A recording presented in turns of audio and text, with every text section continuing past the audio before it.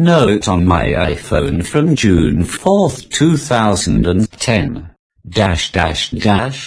This text, Ascend speaks to Mary, is near completion, does need perhaps some fine-tuning to be integrated at the right spot at Navlit.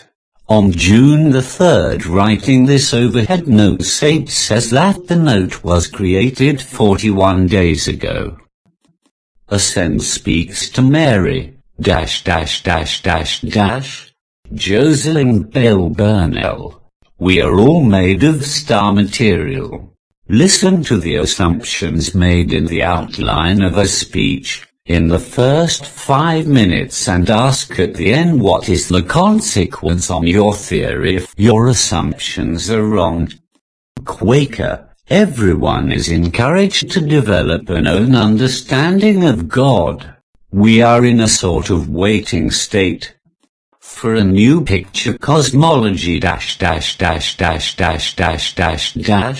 Seeing a program on BBC 4 Beautiful Minds at around 11 o'clock. Her speakings do inspire me to work on a Ascend story.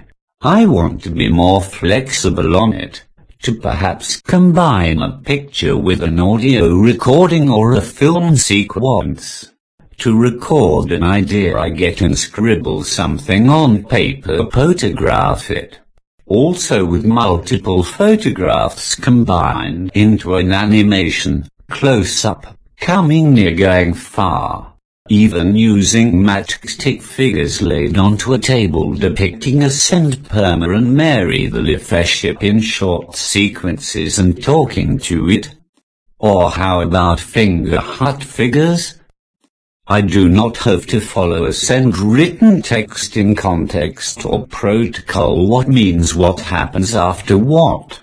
For example, Ascend says to Mary the leadership, Mary, I am so thankful for you allowing me to travel and live with you more and more. I find that how I live with you and the aeroponic plants and the fungi chambers and all the sentient beings I am in contact, that how it flows, the force, the quality of it can grow, the mild strength of the field, the flexible play of coming near and moving more apart.